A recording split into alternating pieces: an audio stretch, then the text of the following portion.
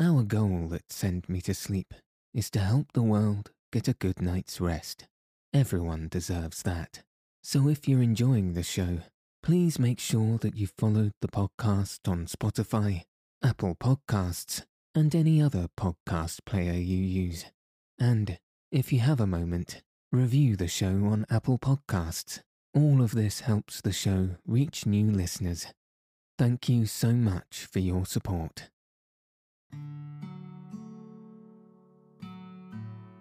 Welcome to Send Me to Sleep, the place to find a good night's rest.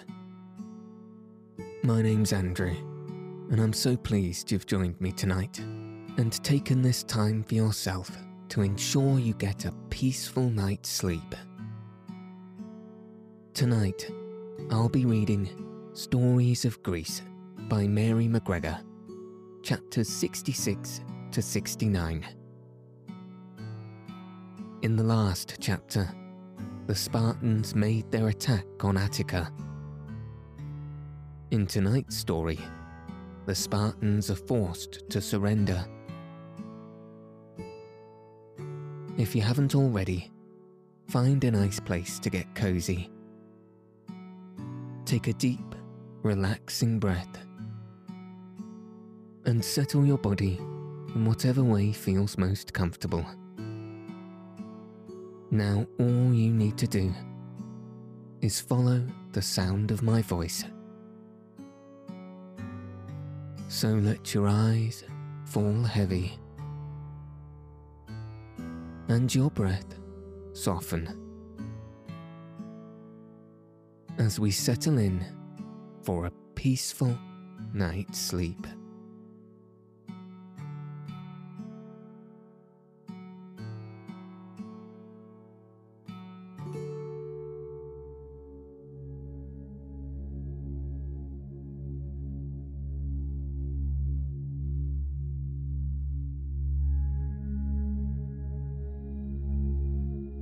Chapter 66. The Spartans Surrender. When Epictetus found that he was shut up on the island of Sphacteria, he sent a messenger to Sparta to tell what had befallen him. The Ephors were so disturbed by his tidings that they at once sent some of their numbers to the Bay of Pylos to see what could be done to set free Epictetus and his men. They soon saw that it would be too difficult a task to relieve the island, so they begged Eurymedon to grant a truce until they sent ambassadors to Athens to sue for peace. Their request was granted, and the Spartan ambassadors at once set sail for Athens. When they entered the assembly, Athens, had she but known it, might have ended the war with honour. But Pericles was no longer there to tell her that to do so would be well. Cleon still ruled the assembly with his rough eloquence. Nicias, the leader of those who desired peace, although he bitterly disliked Cleon, was not strong enough to overthrow him. The assembly, urged by its leader, offered the Spartan ambassadors terms which it knew they would not accept. After rejecting them, as the Athenians expected, the ambassadors returned indignant to Pylos, and the truce was at an end. But Sphacteria was not taken so easily as the Athenians had dreamed. In spite of the strict blockade, food was taken to the island, so the Spartans were in no danger of starving. Sometimes swimmers, carrying with them linseed, poppy seeds and honey, reached the island. Sometimes helots, tempted by promise of freedom, would manage, when the sky was dark and the sea stormy, to sail past the enemy ships, taking cheese, meal, and even wine to the Spartans. In Athens, the people were growing impatient of the long blockade. When Demosthenes sent messengers to the city to ask for reinforcements, they began to be sorry that they had not offered more reasonable terms. They looked darkly at Cleon and began to whisper that but for his counsel, peace would certainly have been made. A meeting of the assembly was called, and Cleon, losing his temper when Nicias urged that peace should be arranged without delay, said, "It would be easy enough to take Sphacteria if our generals were men. If I were general, I would do it at once." Nicias was a quiet man, but these scornful words roused him to anger, and he retorted that if Cleon thought he was able to take the island, it would be well that he should go and do so. He was himself a general, while Cleon was only a leather merchant, but he was willing to resign in his favour. At first, Cleon thought that Nicias was but jesting, and he pretended that he really wished to go to the help of Demosthenes. But when he found that his opponent was in earnest, he declined the honour, saying that while Nicias was a general, he himself had no training in military affairs. But the people were not willing to let the leather merchant escape the consequences of his rash words. They shouted that he must go and prove that he could do as he said. When Cleon saw that there was no escape, he grew reckless and boasted that he would not only go to Sphacteria, but that he would take the island within 20 days, and either kill all the Spartans on it or bring them prisoners to Athens. Some there were who mocked at his words, others laughed, but all were glad that the merchant should go, for they were tired of his rough ways and his rougher speech. If he went, he might return with his promise unfulfilled, and his power with the people would be lost. If he came back in triumph, the Spartans would have been defeated. Before long, Cleon set out at the head of an army for Pylos. When he arrived, he found Demosthenes already prepared to attack the island. A large part of the forest on Sphacteria had been burned down by some Athenian soldiers. They had been sent to the island to reconnoitre, and while making a fire to cook their dinner, the trees were accidentally set alight. The wood had sheltered the Spartans from the enemy, and the fire spoiled their chief defence, so that they were less prepared to face the army of nearly 14,000 Athenians, which, led by Cleon and Demosthenes, now landed on the island. Outnumbered as the Spartans were, for their army consisted of only about 420 soldiers and the same number of helots, they fought bravely as was their custom. But the arrows of the Athenians soon greatly reduced their number, while to add to the distress of the wounded, as well as those who had escaped, the ground over which they marched was hot with still smouldering ashes of burnt wood. At length, Epitadas, the Spartan general, was slain, and the few soldiers who were still able to fight retreated to a hill on which was an old, ruined fort. Here they took their stand, determined to keep the enemy at bay. And they did so until the Athenians found a path up a steep crag, from the top of which they could command the Spartan fort. Unseen by the brave defenders, the enemy scaled the almost precipitous path, and when they reached the top, they at once began to shoot arrows down upon the startled soldiers. But soon Cleon bade them stay their arrows, while he sent a herald to the Spartans to bid them surrender. Spartan troops had never yet yielded to a foe. Ever they had conquered or fought to death. Cleon believed that now, as their brave fellows at Thermopylae had done, they would rather die than yield. But the Spartans dropped their shields and waved their hands above their heads to show that they would cease to fight.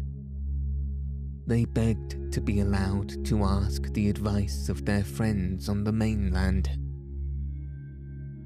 Their request was granted, and their friends bade them to take counsel for themselves, but to do nothing disgraceful. 292 Spartans, who were all that was still alive of Sphacteria, then surrendered. 120 of them belonged to the noblest families in Sparta. Never after this surrender were the Spartans considered invincible. Cleon was now able to return to Athens, which he reached within 20 days from the time he left the city, bringing with him, as he had boasted that he would do, his Spartan prisoners. The Athenians rejoiced at the success of their army, but they laughed as they thought of the strange general who had led it to victory. As for the prisoners, they were glad to hold them as hostages. The Spartans would be less likely to invade Attica while their comrades were in Athens.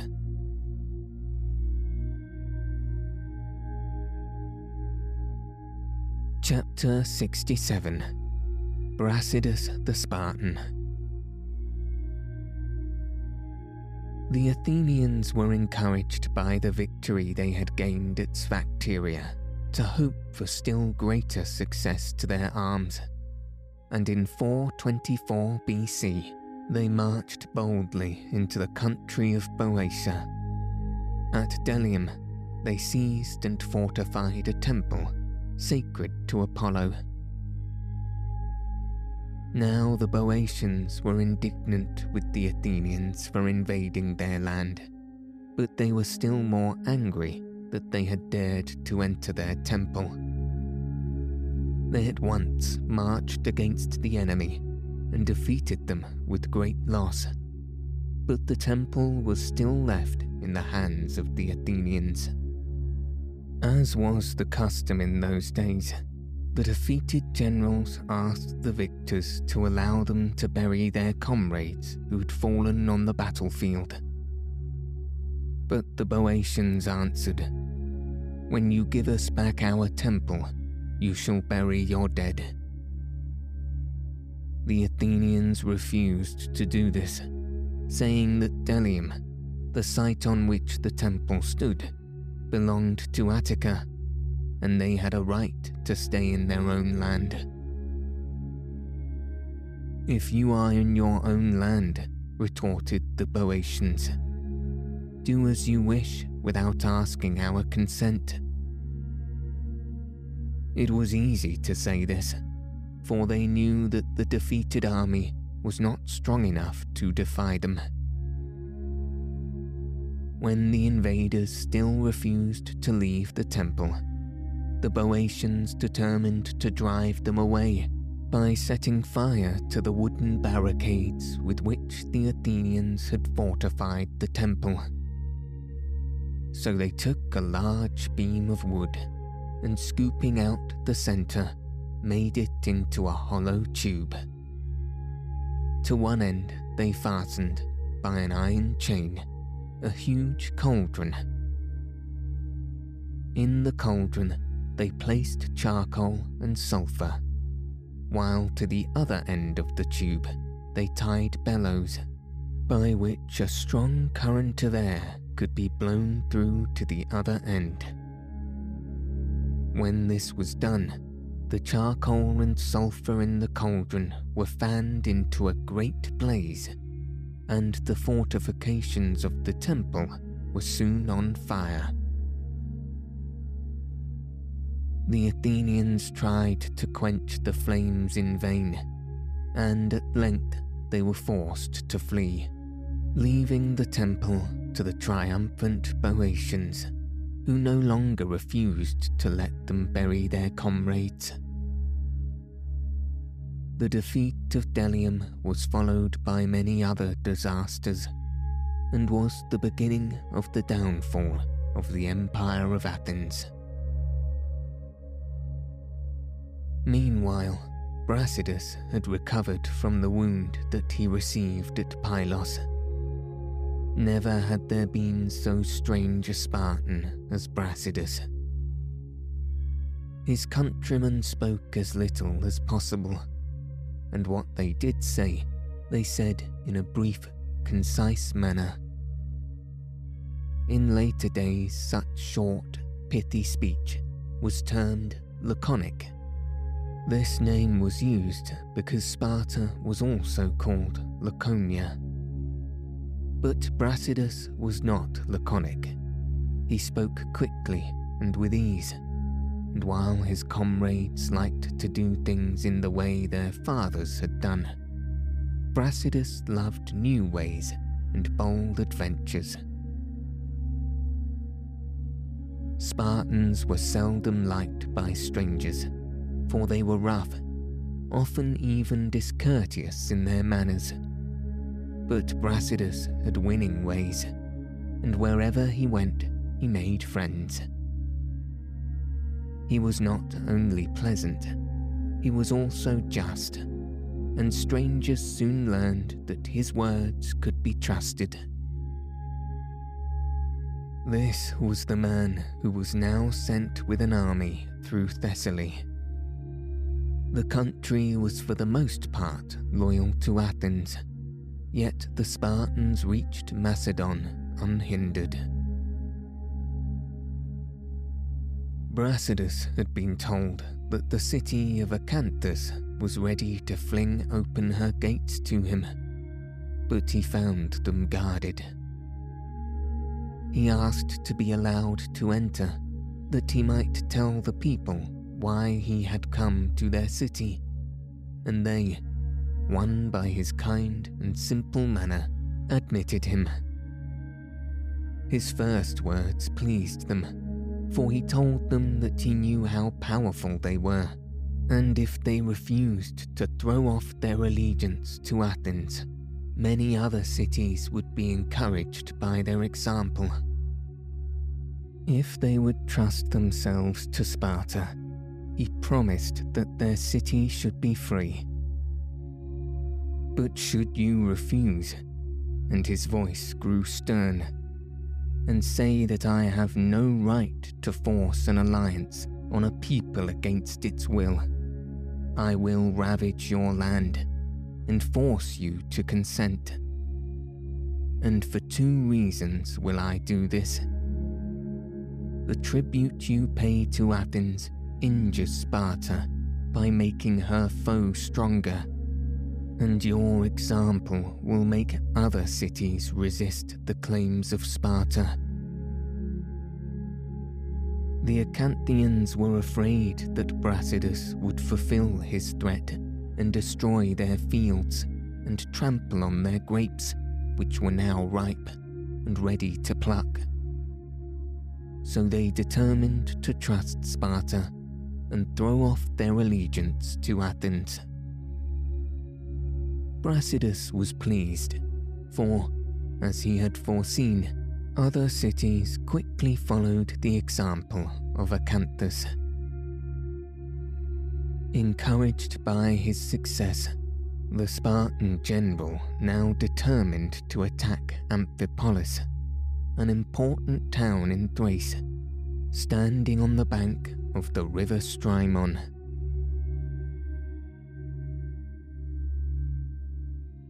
Chapter 68. Amphipolis surrenders to Brasidas. Amphipolis belonged to the Athenians, who had sent Thucydides and Eucles to guard the city, lest it should be attacked by the Spartans. Thucydides had not only the city, but a large district also to protect, and he was at the time stationed with his troops at some distance from Amphipolis, while Eucles was in the city itself. Which led to the city was carelessly guarded. So when, on a cold, wintry day, Brasidas reached the river, he took the bridge without difficulty, making prisoners the few soldiers who held it. Messengers were at once sent to Thucydides to tell him that the Spartans had seized the bridge, and to beg him to come as quickly as possible to protect the city. But before the day was over, Thucydides had reached Ion, at the mouth of Strymon. But his speed was of no avail, for Amphipolis was already surrendered, tempted by the easy terms that Brasidas had offered. When the Athenians heard that the city was lost, they were indignant with Thucydides, and chiefly through the influence of Cleon, who disliked him, he was sent into exile. The punishment was severe, but Thucydides was not idle during his banishment. He travelled from place to place, and everywhere he went, he paid great attention to the ways of the people and to the manner in which their cities were governed. He himself wrote, "Associating with both sides, with the Peloponnesians quite as much as the Athenians, because of my exile, I was thus enabled to watch quietly the course of events." After having studied the course of events, Thucydides began to write about the Peloponnesian War, and he became the greatest of all the historians of Greece. After the surrender of Amphipolis in 424 BC, city after city forsook its allegiance with Athens. Sion did not even wait for the Spartans to demand admission. They opened their gates and begged Brasidas to enter. His presence pleased the people well, and when he had spoken to them, their enthusiasm knew no bounds. They sent for a crown of gold and placed it on his head, calling him the liberator of Hellas. Many of the people, too, cast garlands over him, as they were used to doing to victors of a race. Until now, Brasidas had fought loyally for the sake of his country. But after the crown of gold had rested on his head, he grew more ambitious to win fame for himself than glory for his country. It was his ambition that made him now do all that he could to keep Sparta from making peace with Athens, as she wished to do. Cleon, too, was eager that the war should continue, not in order to win renown for himself, but rather that Athens might regain the empire that Brasidas was snatching from her grasp. 2 years after the surrender of Amphipolis, Cleon urged the Athenians to make an effort to retake the city. His rough eloquence persuaded them to undertake the task. He was himself appointed general and was sent to Thrace at the head of a large army. As he marched through the country, he took several towns before he reached Ion, at the mouth of the river Strymon. Here he halted, meaning to wait for reinforcements. But his soldiers had little respect for their general. Was he not, after all, only a leather merchant? What could he know about war? And they clamoured to be led at once against the army. Cleon did not dare to refuse to do as his army wished, and he ordered his whole force to march forward to Amphipolis to find out the strength of the army. Brasidas was encamped with his army on the top of a hill near to the city, from which he could watch every movement of the enemy. When he saw the Athenians approaching, he ordered his men to march into the town where the Spartan's Cleridus was now governor.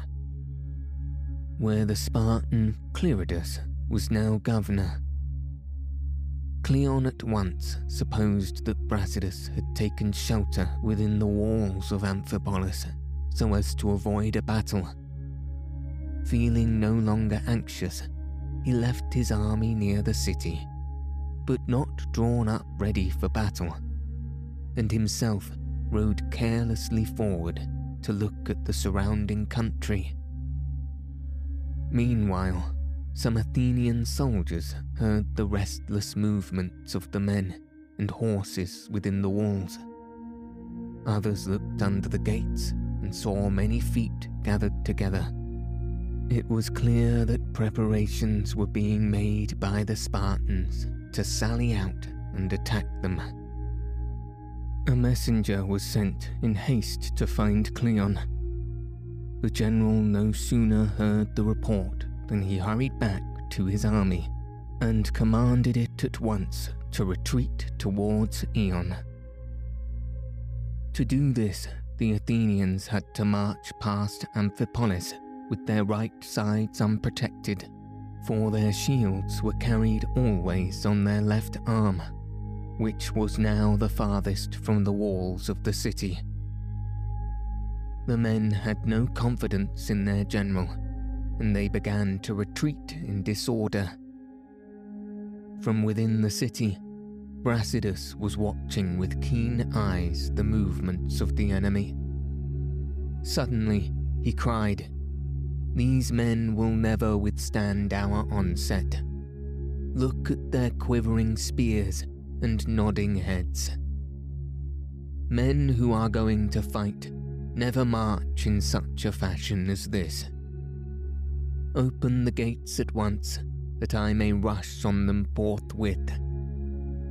So the gates of the city were flung open, and out dashed Brasidas, followed by his men, as he charged right into the centre of the Athenian army. The left wing, seized with panic, fled. Cleridus, meanwhile, led a body of men against the right wing, and a fierce struggle followed. Cleon, less at home on a battlefield than in the assembly at Athens, grew frightened at the unusual sights and sounds, and fled, leaving his army without a leader. As he fled, an arrow pierced him, and he fell to the ground, wounded to death. Brasidas also, as he turned to go to the help of Cleridus, was wounded. His followers carried him within the walls of the city. He lived long enough to know that the Athenians were utterly defeated. The people of Amphipolis had learned to love Brasidas, and he was buried with great splendour in the marketplace. A temple was built to his honour, and every year sacrifices were offered and games were held in memory of the brave soldier. So deep was the affection of the people that they determined to forget that their city had been founded by an Athenian, and henceforth to count Brasidas the Spartan the true founder of Amphipolis. As Cleon and Brasidas were both dead, the peace party, with Nicias at its head, was able to arrange terms with the king of Sparta, and in spring 421 BC, the Peace of Nicias was signed. The first part of the Peloponnesian War, which had begun 10 years before, was ended.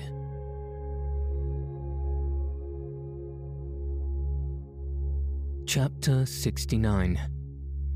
Alcibiades, the favourite of Athens. The Peace of Nicias, which was made for 50 years, did not last more than 6. Thucydides tells us that it did not really last even so long. For although 6 years neither Spartans nor Athenians invaded each other, yet they did as much harm as they could to one another.